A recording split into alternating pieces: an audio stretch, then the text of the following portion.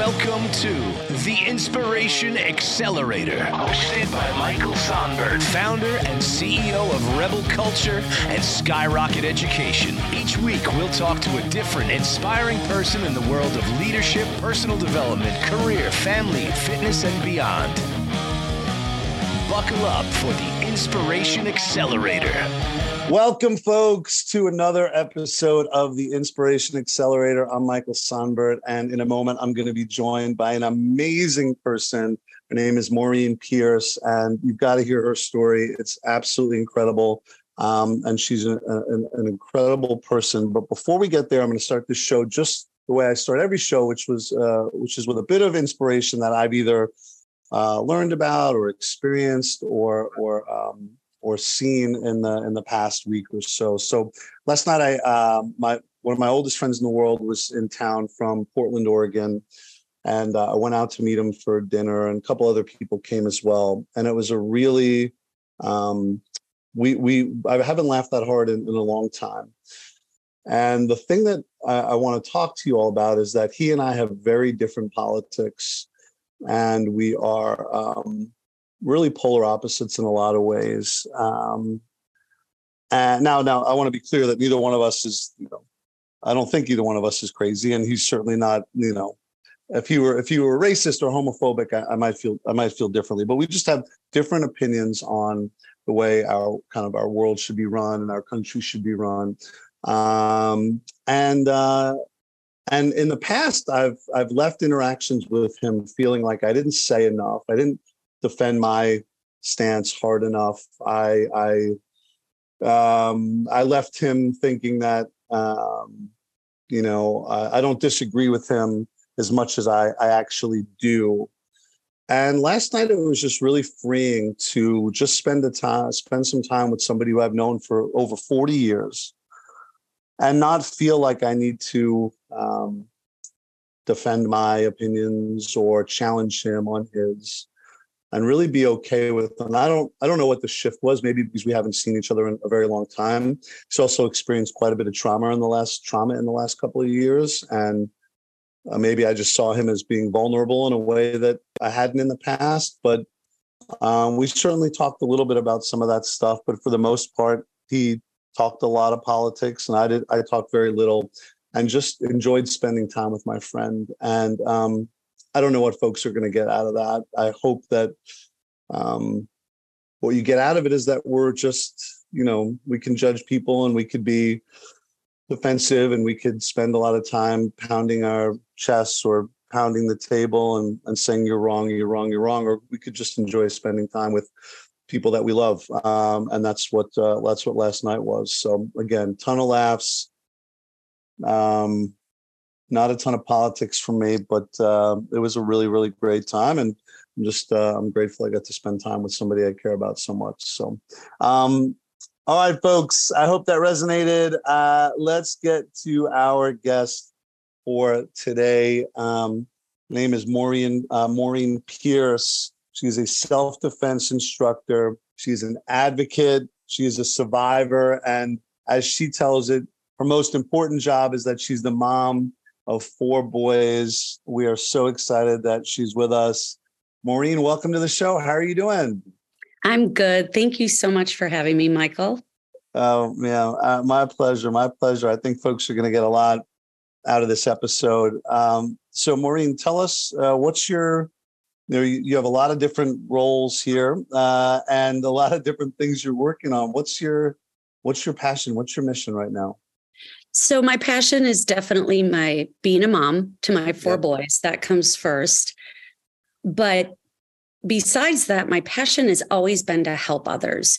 Through an experience I had as a child, I just always had this fire inside that I wanted to do something with my experience to help others and, find a purpose through that. So since 2012, I've been a self-defense instructor. So my passion is really empowering others, education about sexual assault, how they can avoid being, a target or a victim in the first place and become more aware and empowered, or if it's someone who has had something from their past and they feel like they've lost that power, they can get it back through these self-defense classes. So, that hands-on training other people and seeing them basically change right before my eyes, that's my passion. And then to find other ways, like speaking with you now, to maybe get a message out there of hope and healing.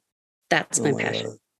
It's so inspiring. Talk to us about, if you're comfortable, talk to us about, like, you mentioned the experience from your childhood, what, to the level of your comfort, but what happened? What set you on this path?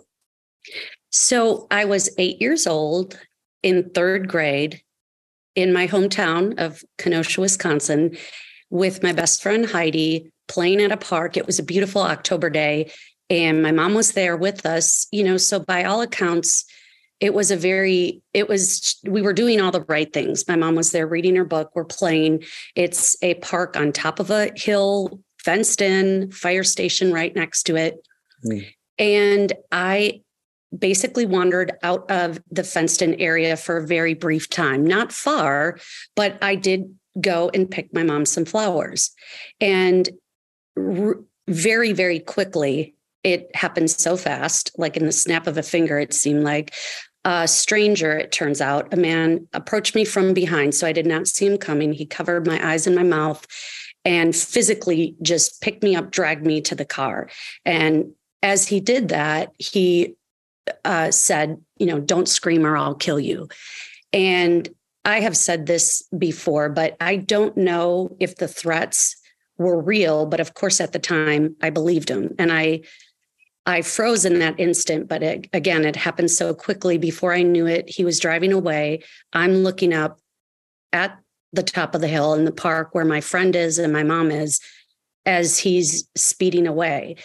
So he took me to a country road, secluded area, to a cornfield, and raped and sexually assaulted, and was physically abusive too, repeatedly. And so he would, assault me, then say, don't move or I'll kill you. Again, many, many other threats throughout, not knowing if he meant it or if it was just to scare me to not do anything. But of course, I believed him at the time. So I didn't move. And then he would leave and go to the car and come back. And now, as I got older, I realized it was him just making sure no one was there, is my guess. Yeah. But he would come back and, do assault me again. And after a while, I just started thinking, okay, I don't want to die today. Yeah. I want to see my mom and dad. I want to see my friends. And I really started processing, like, oh my gosh, is he going to kill me when he's done? Because I did ask him some questions, and I did ask if he was going to kill me. And he said, when I'm done with you. So I started thinking about it, and I prayed, and this is something I haven't talked about until recently, that I prayed, and I felt this huge sense of comfort, almost support, and just like guardian angels. And he'd say, don't move, right? Every time he'd leave, don't move. And all of a sudden I felt this feeling of like, I got to move. And I got up and just, the cornfield, obviously the rows, I just kind of tried to go the opposite direction of him.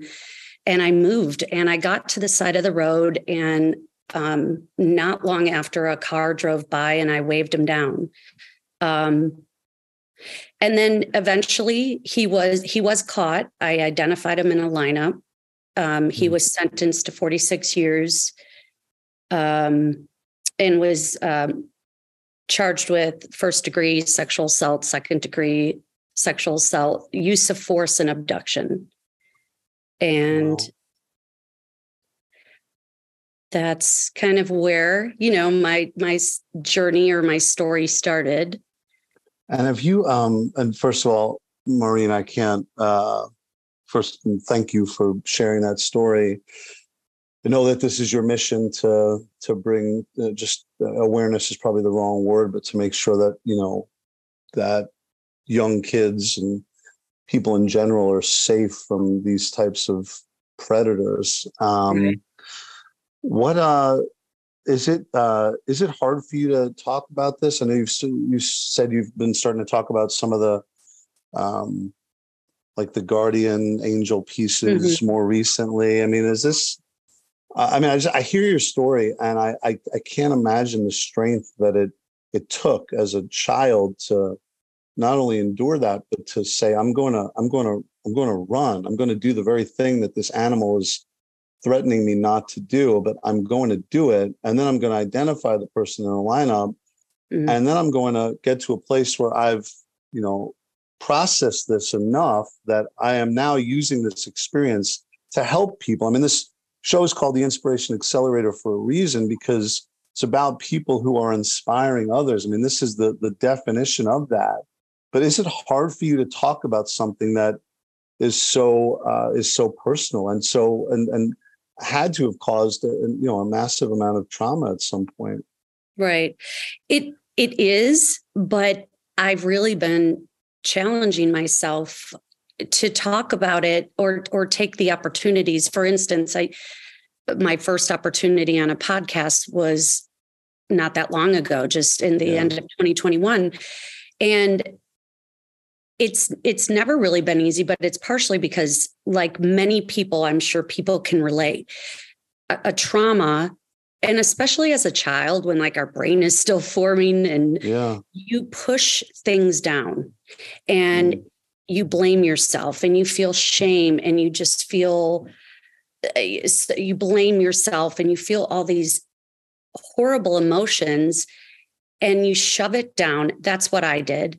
And I know that's what a lot of people do. Either maybe they didn't have someone to talk to or they didn't know how to, but for some reason, that's how a lot of humans process trauma, by pushing it down and doing the very thing we're not supposed to do, which is to talk about it. And the only way to heal is by getting it out. So it's never really been comfortable. And throughout most of my life, I would maybe share it with a friend here or there, one-on-one, as we were sharing things about our lives, right? But in a bigger sense, I never really shared it publicly. And it happened by accident, to be honest, when I found out about the program that I'm now a self-defense instructor for, started with RAD Kids and now RAD Women in 2012. And when I basically found out about the program and reached out about it and shared my story, it ended up kind of by accident, being shared on the radio. Then I was asked to interview. And it was this feeling of, why me? Why does my story matter? It was pretty overwhelming. Even when I hear you say the words about me, it's like, wow, does he really think that about me? Or do people really think that? Like that feeling of my story matters. I'm worthy. I can share it and help others. And I still struggle with, even before this, just kind of sitting and taking a deep breath and trying to get out of my head of, why am I doing this? What should I say? Am I going to do okay? And just knowing that if I'm not willing to share my story, how can I truly help others? And I know at the end of the day, if I just think about what really is in my heart and my bigger why, right? My bigger purpose is to help others through either being an instructor or just maybe something in my story resonates with someone and it can help them. It's so worth it. I've said before, if it can help one person, it's worth it. And inevitably, when I've shared it, people have reached out. And sometimes this happened to me as a child and I never talked about it. Stories can be so different, but the feelings that people feel are, very similar. And maybe it's the first time they heard, it's not your fault, you're worthy, it's not too late to heal, or even just things that we get to as far as getting your power back or just being more aware of your surroundings, right? Just in general, like safety and self-defense. It's something that just clicked with them, and people have reached out. And in those times, I think, okay, share it, try to get away from that negative self-talk of, well, what if people say, oh, you're talking about it again? Or just that negative self-talk and doubt, trying to get past that, because I know that more importantly than that is trying to connect with people and maybe help them. And if I can do that for one person, again, it's worth it. And I just realize if I'm going to, kind of curl up and, oh, I don't want to talk about this, I feel the shame, I feel embarrassment, I feel weird, what if someone judges me? I just say, well, if you're not willing to do it, then how can you teach other people that it's okay to talk about it, or to get over or work on getting over these feelings if you're not willing to do it yourself? You are, in some ways, I imagine that you're giving people permission, whether their experience is similar to yours or something different, but as you said, has caused feelings of shame or regret or embarrassment or whatever it might be, feelings of being unworthy and things like that you're giving people, by sharing your story, you're giving people permission in some way to share theirs, to, even if it's just to you or just to somebody in their life, that you're giving them permission to say the thing, and to be okay with feeling the feelings, not be okay with what the thing that happened necessarily, at least not right away, I'd imagine, but be okay with the feelings that come along with it. I mean, you're putting, for so many people, you're putting almost like a description on something that they might not even be able to describe, the feelings of shame that you mentioned, right? And like was this my fault? I imagine that you're helping people internalize that. Does that feel right? Absolutely. It does. And what's interesting is I've always been drawn to inspirational people, and even like as a child, just books of inspiring stories and people who have overcome obstacles, and that their passion is to do something through whatever obstacles they've gone through or are still going through to help others. Or if I'd hear a story from a survivor, I had so much compassion for them and would never have put, those feelings on them, like the shame, or of course it's not your fault, and just the empathy. But I never gave it to myself truly until recently.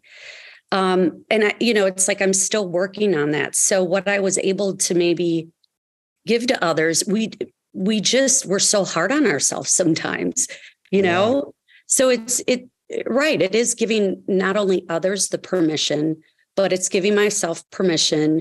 And when those feelings come back in, it's taking a deep breath and going, you know what? I want to let go of this shame and this doubt, because in order to help others, I want to be okay with sharing this. Yeah, that's you're part of what you're making me think about here. Just to get into like the sharing of the story for a second, that feeling of like, hey, like, will people judge me? Will people say, oh, she's talking about it again? Like, I don't know anybody who's out there who doesn't have those feelings. It is easier not to share the stuff. I mean, it's easier not to, it's easier just to keep whatever it is. It's easier to keep it inside. And so, I can't look, I'm not everyone. But when I heard your story, I was absolutely blown away, which is, why I asked you to come on the show. My unsolicited coaching for you is to keep telling your story, because I can't imagine how many people you've already affected and how many more you can have an impact on by telling people what happened, and then how you've navigated life since then. Truly, it's amazing, Maureen. Oh, well, thank you so much. And as you said, it can be even similar story as to what I have. All our stories are different, but if it's a survivor from whatever their experiences was with sexual assault, and these common feelings we feel of shame and guilt or anxiety, how do we self-medicate ourselves in the wrong way? But it could be other things too. It's an overall feeling, or as you said, of just the difficult things sometimes people really push down and don't want to talk about it because of that internal dialogue. What will people think of me? Or is this too deep? Is this too heavy? But I think it's also finding people that support you and love you, no matter what, because you're not going to be perfect. You're going to make mistakes, but I feel I'm still learning to, like, when you say those good, what you're doing, and you say these wonderful things to me, I still get this moment of who, me, but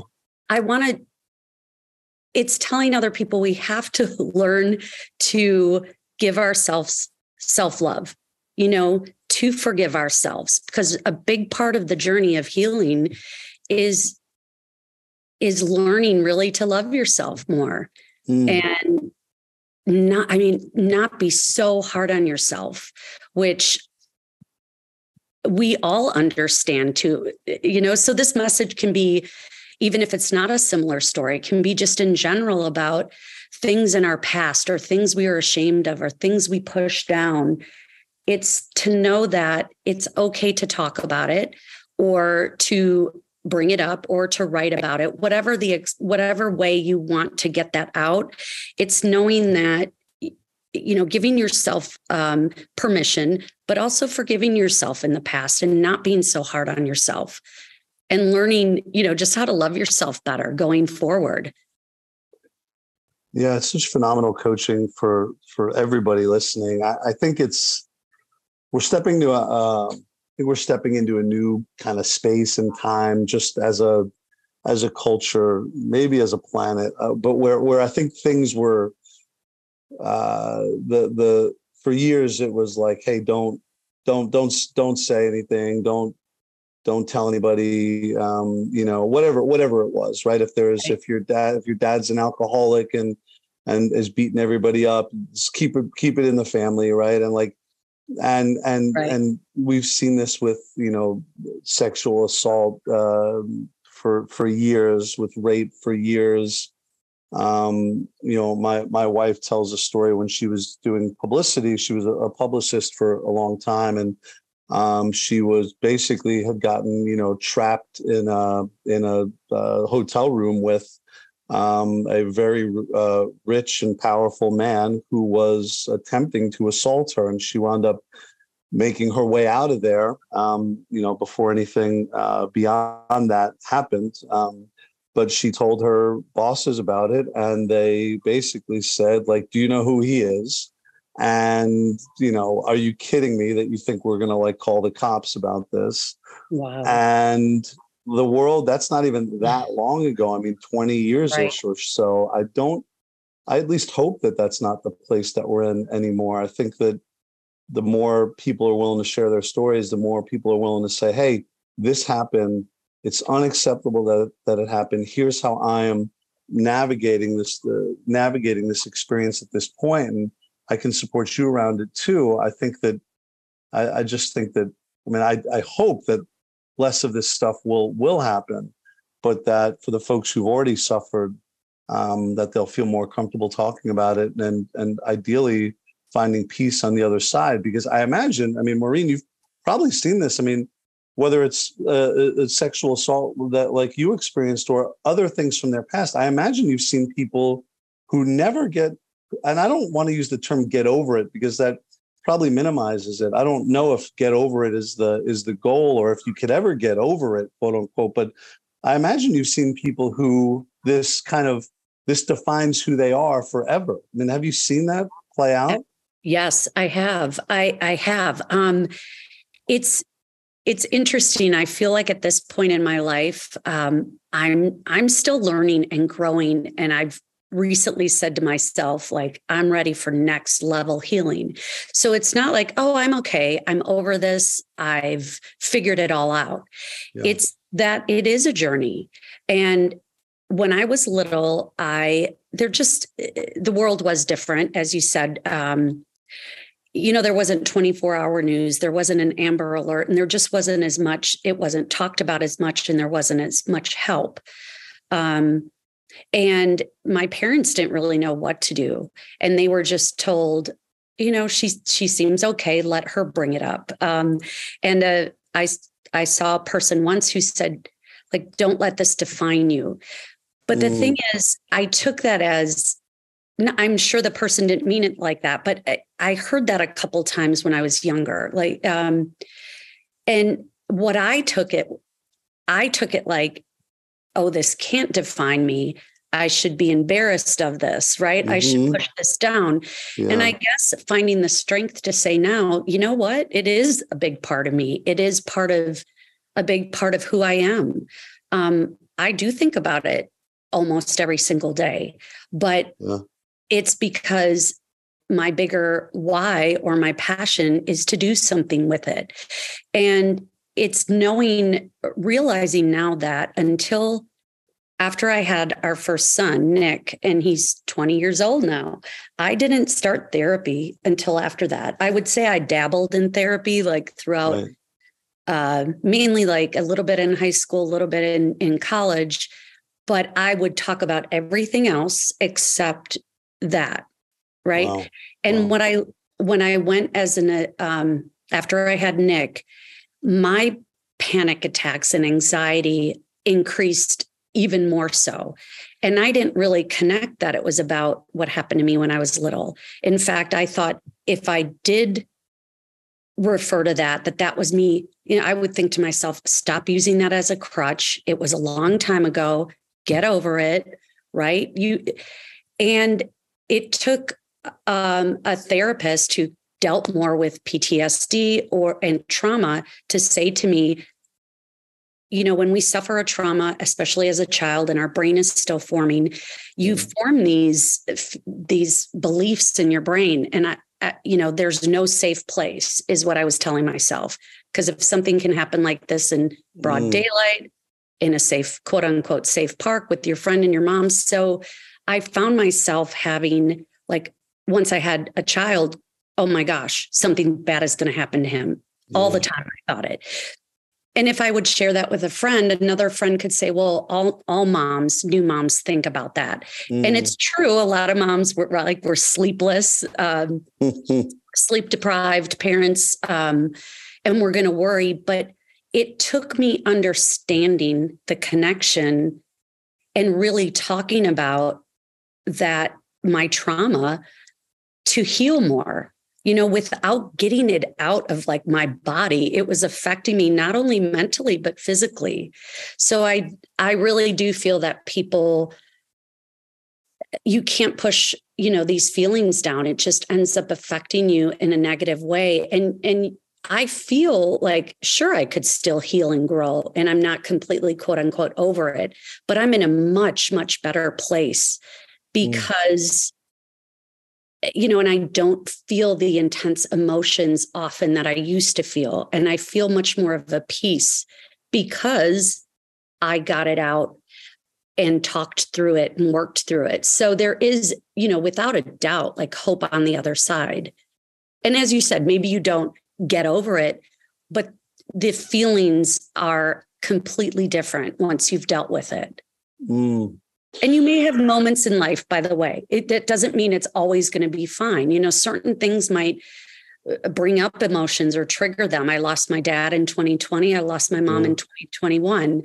And I realized that really brought things up for me. And how could I ever expected to know what it was like? I was so grateful to have supportive, loving parents. And I used to think, therefore I shouldn't feel bad about what happened to me, because I'd always compare my situation. I'd think, well, there's other kids who are abused every single day and they don't have a loving mom and dad. So therefore, I should get over it and be okay. And I think that's another thing a lot of people might do. You can always find something, quote unquote, worse. But if that doesn't mean you shouldn't, deal with and process your experience or your trauma. And that's what I needed someone to tell me that and help me with that when I went through kind of my, really impactful stint of therapy after I had Nick. Wow. Yeah, this is like a master class on how to deal with trauma and how to rise after it. It also, I mentioned this a little bit earlier, but the other thing, you're giving people permission by sharing your story to share theirs and to feel theirs and to acknowledge those same feelings, that you're putting a name on feelings that some folks may not even be able to name. But I think the other thing you're doing here is you are normalizing kind of conversations about this stuff. I really feel like so many of the struggles that we have just as a society, people they don't know what to say. They don't know how to say it. They're afraid of saying the wrong thing. And I'm not talking about, what we see in the, like cancel culture or things like that. I'm talking about like that folks they don't know if they'll say something that'll offend somebody, or that that it could bring up feelings. And I think and so folks not, out of like an actual like care, like folks like, I don't want to offend the person. I don't want to make them feel uncomfortable. Right. And so we ignore things, I think, at times when I see it, my story is very, very different than yours. And I'm certainly not trying to compare here because there's no comparison, but with my son, Teddy, and his disability, people will, at times, they ignore him, or not engage him. They don't know what to say. They don't know. I told this story on a previous podcast of my neighbor across the street, who's a sweet guy, offering like my oldest an ice pop and my youngest an ice pop, and not knowing what to say to Teddy because he knows Teddy's not going to say anything back to him. And he turned completely red-faced and he looked absolutely mortified because he bungled it as much as you could bungle anything. But for me, I appreciated that he made an attempt there. And I think what you're doing for people is you are really allowing them the space to ask questions and to be worried less about saying the wrong thing and be more interested in being a support for somebody who might need it. Absolutely. And, we're going to find there's going to be experiences where certain people do not want to talk about it. They don't want to hear it. They don't know what to say, whether, in your situation with Teddy and, friends of mine I can think of right now whose spouses were battling cancer. Some have made it through. Another friend lost her husband, and here, talking about this, like, people don't know what to say. People don't know what to say to me. So it's sometimes uncomfortable situations. You're also knowing that it might not be the right space or person to share with, and maybe finding that space where you can feel comfortable and not beating yourself up if you maybe shared it with someone and you didn't get the right, you didn't get the right feedback, or you felt weird about doing it, because that's happened to me, kind of just forgiving yourself. But I do agree with you there. I feel like there's more people talking about difficult, uncomfortable subjects rather than pretending like everything is okay, and sharing and making it okay to share our struggles. But there's still going to be people, that maybe don't want to hear it. So it's giving yourself permission to do it, but also giving yourself permission to know it may not always be the right person or the right environment, and just figuring out for you where you feel that comfort and support. Yeah. That's great. And it's great coaching there as well, right? It might not be the right time and place, and that's okay. Right. I want to pivot to some of the things that you do, because I know you're super active and fit and health conscious, and you do lots of cool physical and mental challenges and things like that. But before we pivot to that, I didn't ask you this in the pre-interview, so if you don't have anything right off the top of your head, please don't feel any pressure to have it. But you mentioned a moment ago, like being a new mom and your concerns about something happening to one of your children. And I know we have parents and caregivers listening to this show. Are there things that, beyond the obvious of telling our children not to get into a car with a stranger and things like that? And the one I remember from when I was younger, and I've taught this to my kids, which is if somebody says like your mom or dad are hurt, come with me, like that you never, ever go with that person. Do you have any sort of tips for, I know your expertise lies in large part in self-defense, in the actual fighting back. And so if it's something there, like grabbing somebody's Adam's apple or poking somebody in the eye, do you have any tips that we can give our kids around staying safe in what sometimes is an unsafe world? Yes. And in fact, you gave two very good examples. And what I like about the RAD program, and I did start out as a RAD Kids, it stands for Resisting Aggression Defensively. But for the RAD women, and there is a RAD men's program too. I'm just not certified. But when kids and teens, right, women are older, there's a reason they separate them, right? So as a kids program, I taught at my boys' school to the first and third graders in their PE classes. I would teach the RAD kids, and what I love about the program is that a lot of it is the conversations you just brought up. That's what we start with, is parents are very, they're afraid to have those conversations with their kids because they're afraid they're going to scare them. Right. Yeah. And I've heard it numerous times. And when do I start having the conversations? And obviously at the end of the day, it's up to the parent.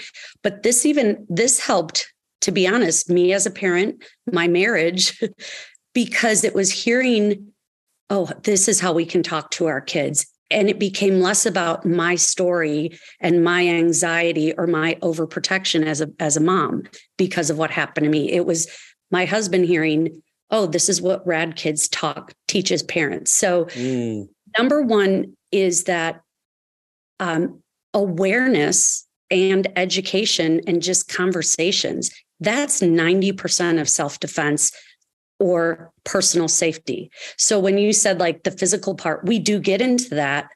But what we say repeatedly is all this awareness and this permission to tell, and this is important for kids or people of any age, trust your gut. They might not know what intuition is, kids. So you can say, if you get that funny feeling in your stomach, you have the right to say, okay, I have this weird feeling, and what can I do about it? Get to a safe area, find a mom. It's having conversations with your kids and you can say to them, it's not so much stranger danger that we were taught sometimes when we were younger, or just the conversations didn't happen at all, because it more often than not a stranger that might hurt our children, right? Oh, It's someone they know. It's an acquaintance. It might be a family member.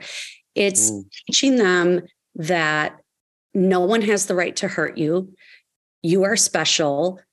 No one should tell you a secret that makes you feel funny, or, your gut just makes you feel bad inside. And if that ever happens, you have permission to go find someone or tell someone, because a lot of times things that happen to kids, they're threatened or don't tell anyone or else. And it's that shame and embarrassment already starting. So it's giving your kids permission that if anything makes them feel funny inside, or someone says something funny to them or tells them to keep a secret, right? That's not okay.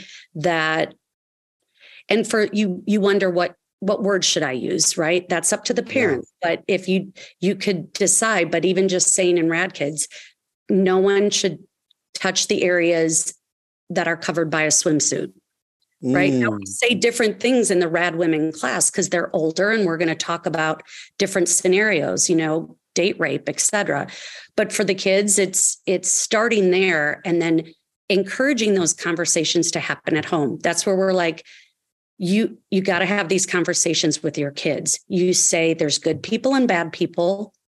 There's more good than bad because it's not just the stranger danger, but there are people that might want to hurt you. And a lot of times it's with tricks. Like what you said, your mom, telling your kids, if anyone ever says, I know your mom, I know your dad, get in the car, I'm supposed to pick you up from school. No, that is not okay. And giving your kids the permission, and it starts with conversations. This is really helpful in that all of that was, just incredibly beneficial.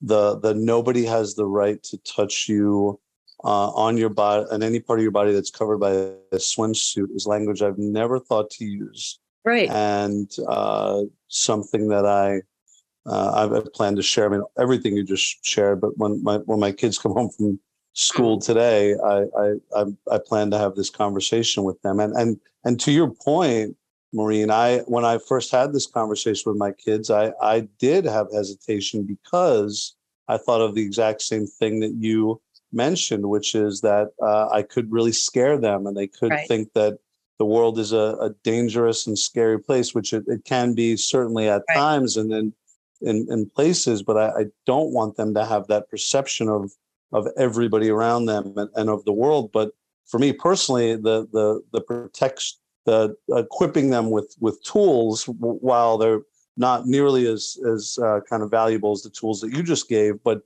still kind of like a starter program, but equipping them with that outweighed my concern about that I'm going to scare them. And I think that I imagine there are parents and caregivers and folks listening right now, folks who have nieces, nephews who, or just children who are close to them in their lives who are going to engage in these conversations now based on the coaching that you gave. And I keep using this word permission today, but almost the permission that you're giving all of us to have these tough conversations because it's really needed. So thank you for that. Sure. And you know what? I didn't have conversations with my boys until I was trained in this, in RAD Kids and went through the training myself. And like you said, I'd hear, oh, wow, I never thought of putting it that way. So this is stuff I learned. And overall, what we see is the kids don't become more scared. They get more empowered. And one of the other phrases they say, we're not trying to scare you. We're trying to prepare you. And then but having the conversations, it's still up to the parents. Through all the years I taught at the boys' school, there was maybe a few that didn't want their kids to do it, but 99.9 of the kids went through it because they understood that we were saying, we're not trying to scare you. We're trying to prepare you. Another really good thing from RAD Kids that I never thought of course you say, don't ever approach a car, but it's also that there's so much emphasis for our kids on listen to adults, be polite, right? Yes, ma'am. I know it. And it's no, you don't have to say yes. If something makes you feel uncomfortable, you have permission and the right to go find someone and to tell them. And if that person doesn't listen, who's the next person you're going to find? And having conversations with your kids, what are your safe zones? Where, and even just having rules about being out and about in public. And if they're younger, I need to be able to see you. Yeah. And then, those things change as they become older, but it also goes into RAD women in a class I had in July, and it was from high school girls to moms. And actually a friend of mine, she thought her girls, they were pretty young. They were only 11. They're 11, but she felt she talked to them, her husband talked to them, and they said, I feel like I can do this, right? Because it wasn't the kids program.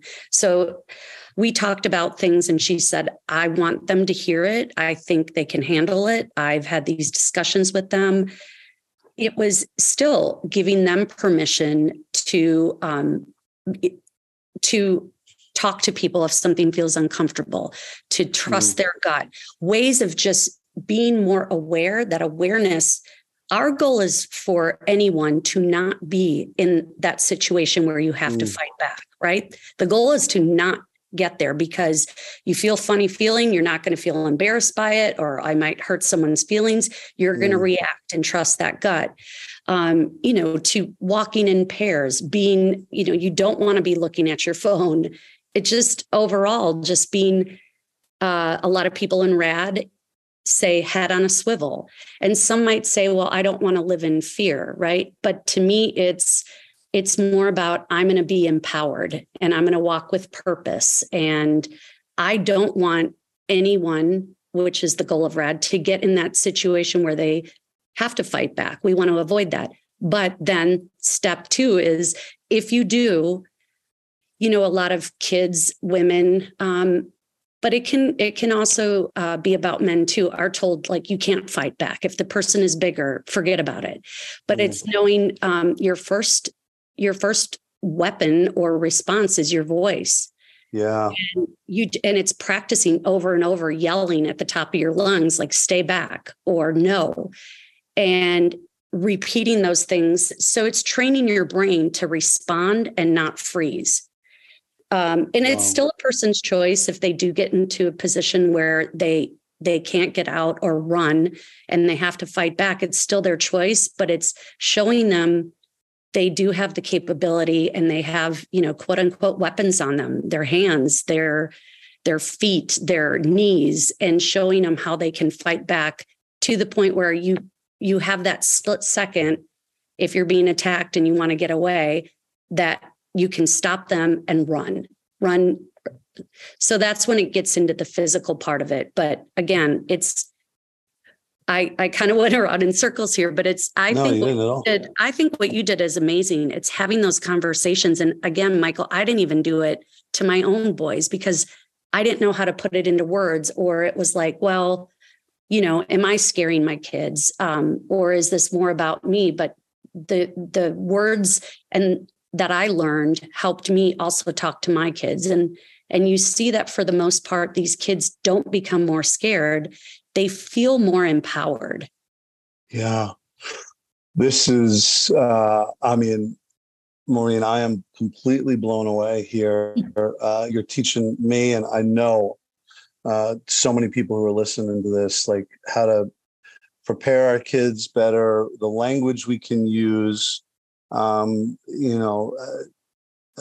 know you're not in this position by choice, the position of survivor. I know that you are working actively to support people around this, but man, you are an absolute gift to anybody listening to this, because I know that my kids will be more well prepared, like by a few hours from now, and I know others will be as well. So thank you so much for that. Really amazing.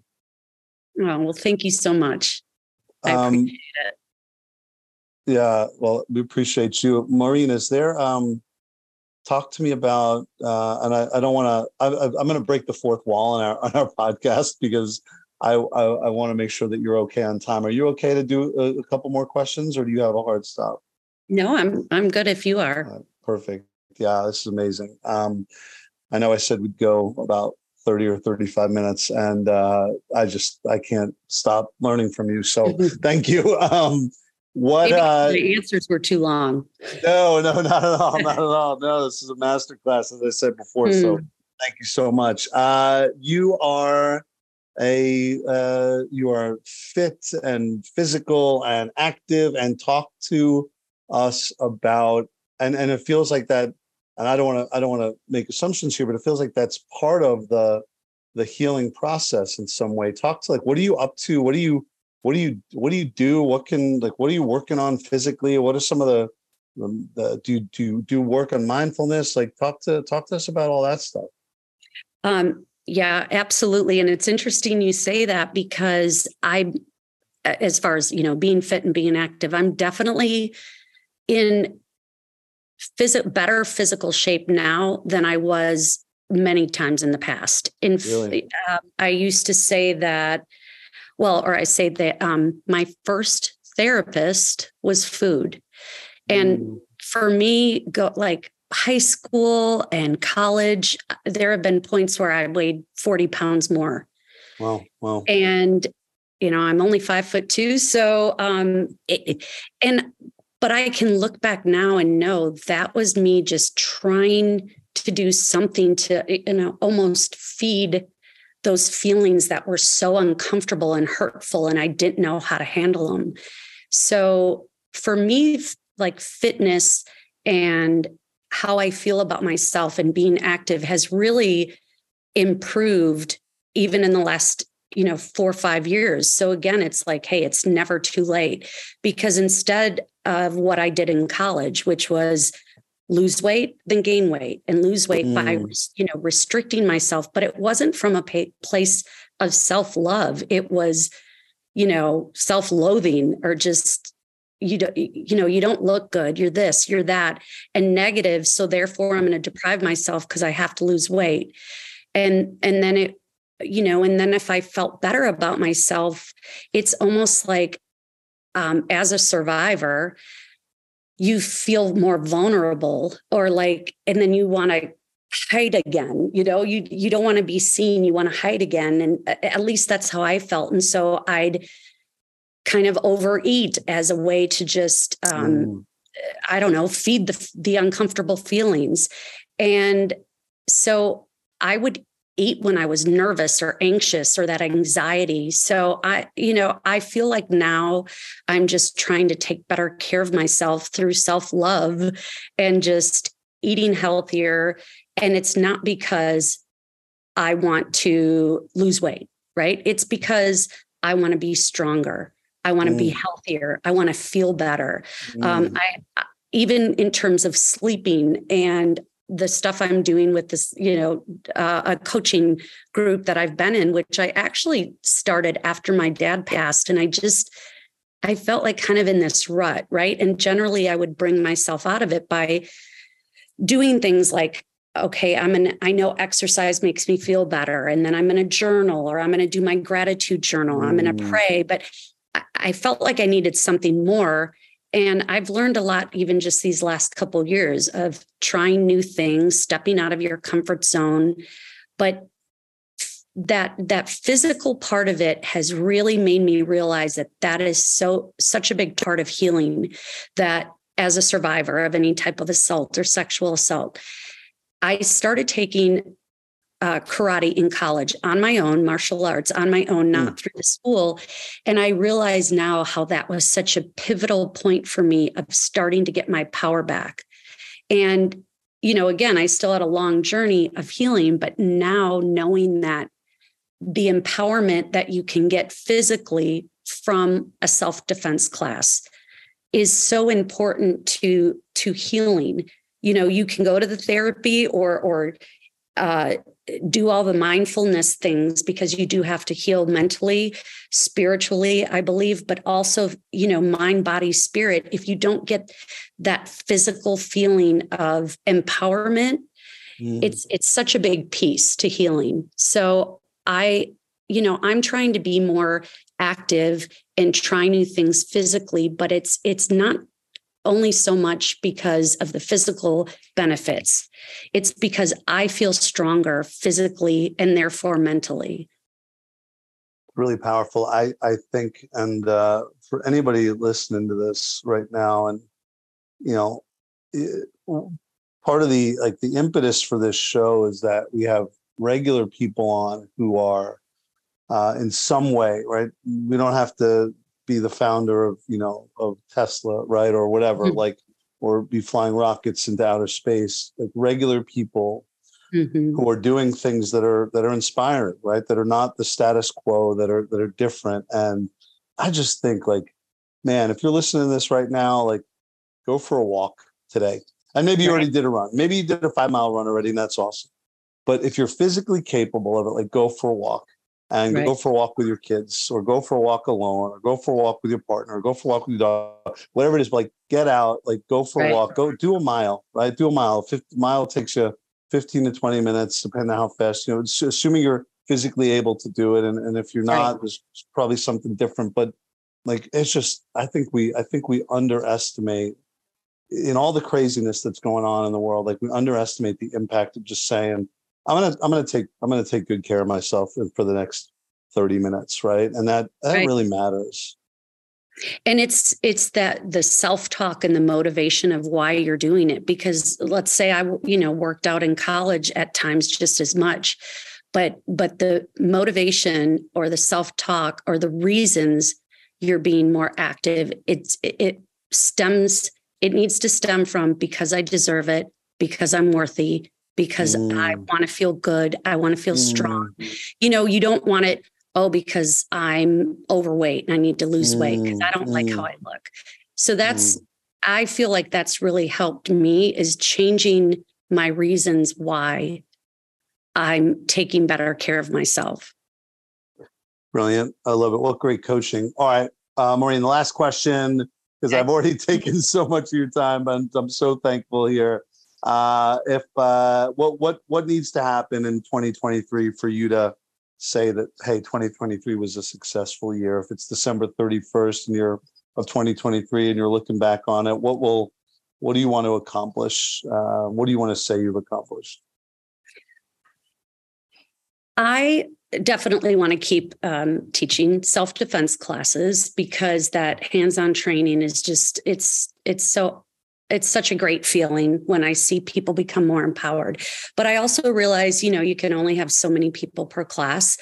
And I guess I want to keep working on getting the word out through finding new ways, I guess, to tell my story, not just because it's my story, but because if I can help one person, it's worth it. I've always wanted to write a book, but I would have never said that out loud, even just probably a year ago, because, the negative self-talk, who are you to do that? I guess I'd like to do that because maybe it could be just a guide, and I'll think about what are some of the things I wanted to hear or would have helped me when I was little. And, doesn't mean there aren't good resources out there. There are, but trying to get to where I can say, well, maybe I can reach someone that needs to hear it from me. Right. Yeah. And then I want to continue kind of what you talked about with the physical. I want to continue challenging myself and trying new things, because it makes me realize like you just feel alive and trying new things and challenging yourself.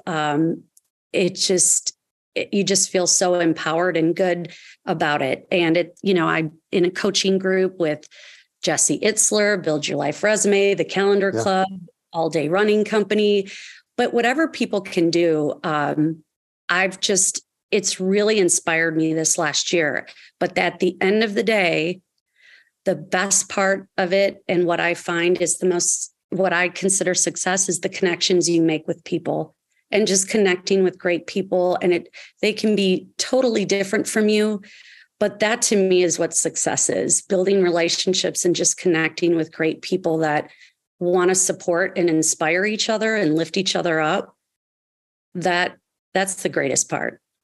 And of course, I want to show my boys that, and my kids that is what life is really about, is the connections you make with people.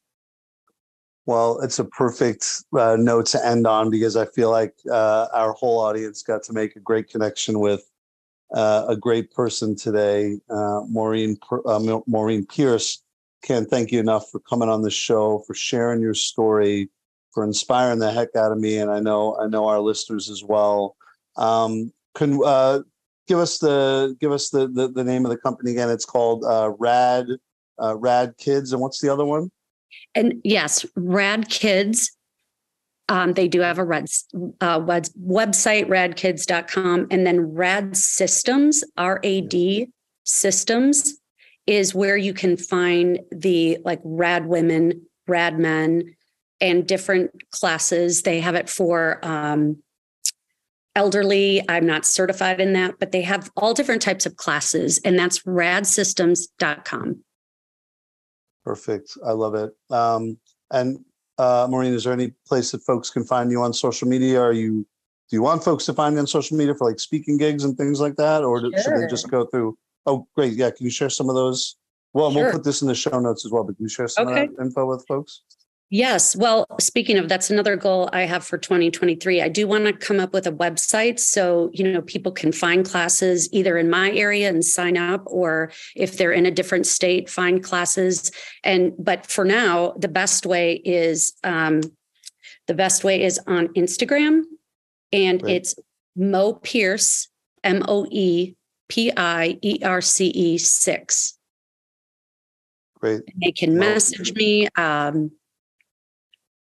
Great. Mo Pierce 6 on Instagram. Perfect. We have the RAD addresses as well. Maureen, thank you so much for being on the show. For Maureen and for everybody over here at the Inspiration Accelerator. Thank you all for listening. We will see you next week with a new guest and some new inspiration. Till then, have an amazing 7 days. Thanks, everybody. Bye-bye. Thanks for joining us for this week's episode. Please look out for a new episode with a new guest every week. This was the Inspiration Accelerator with Michael Sonbert.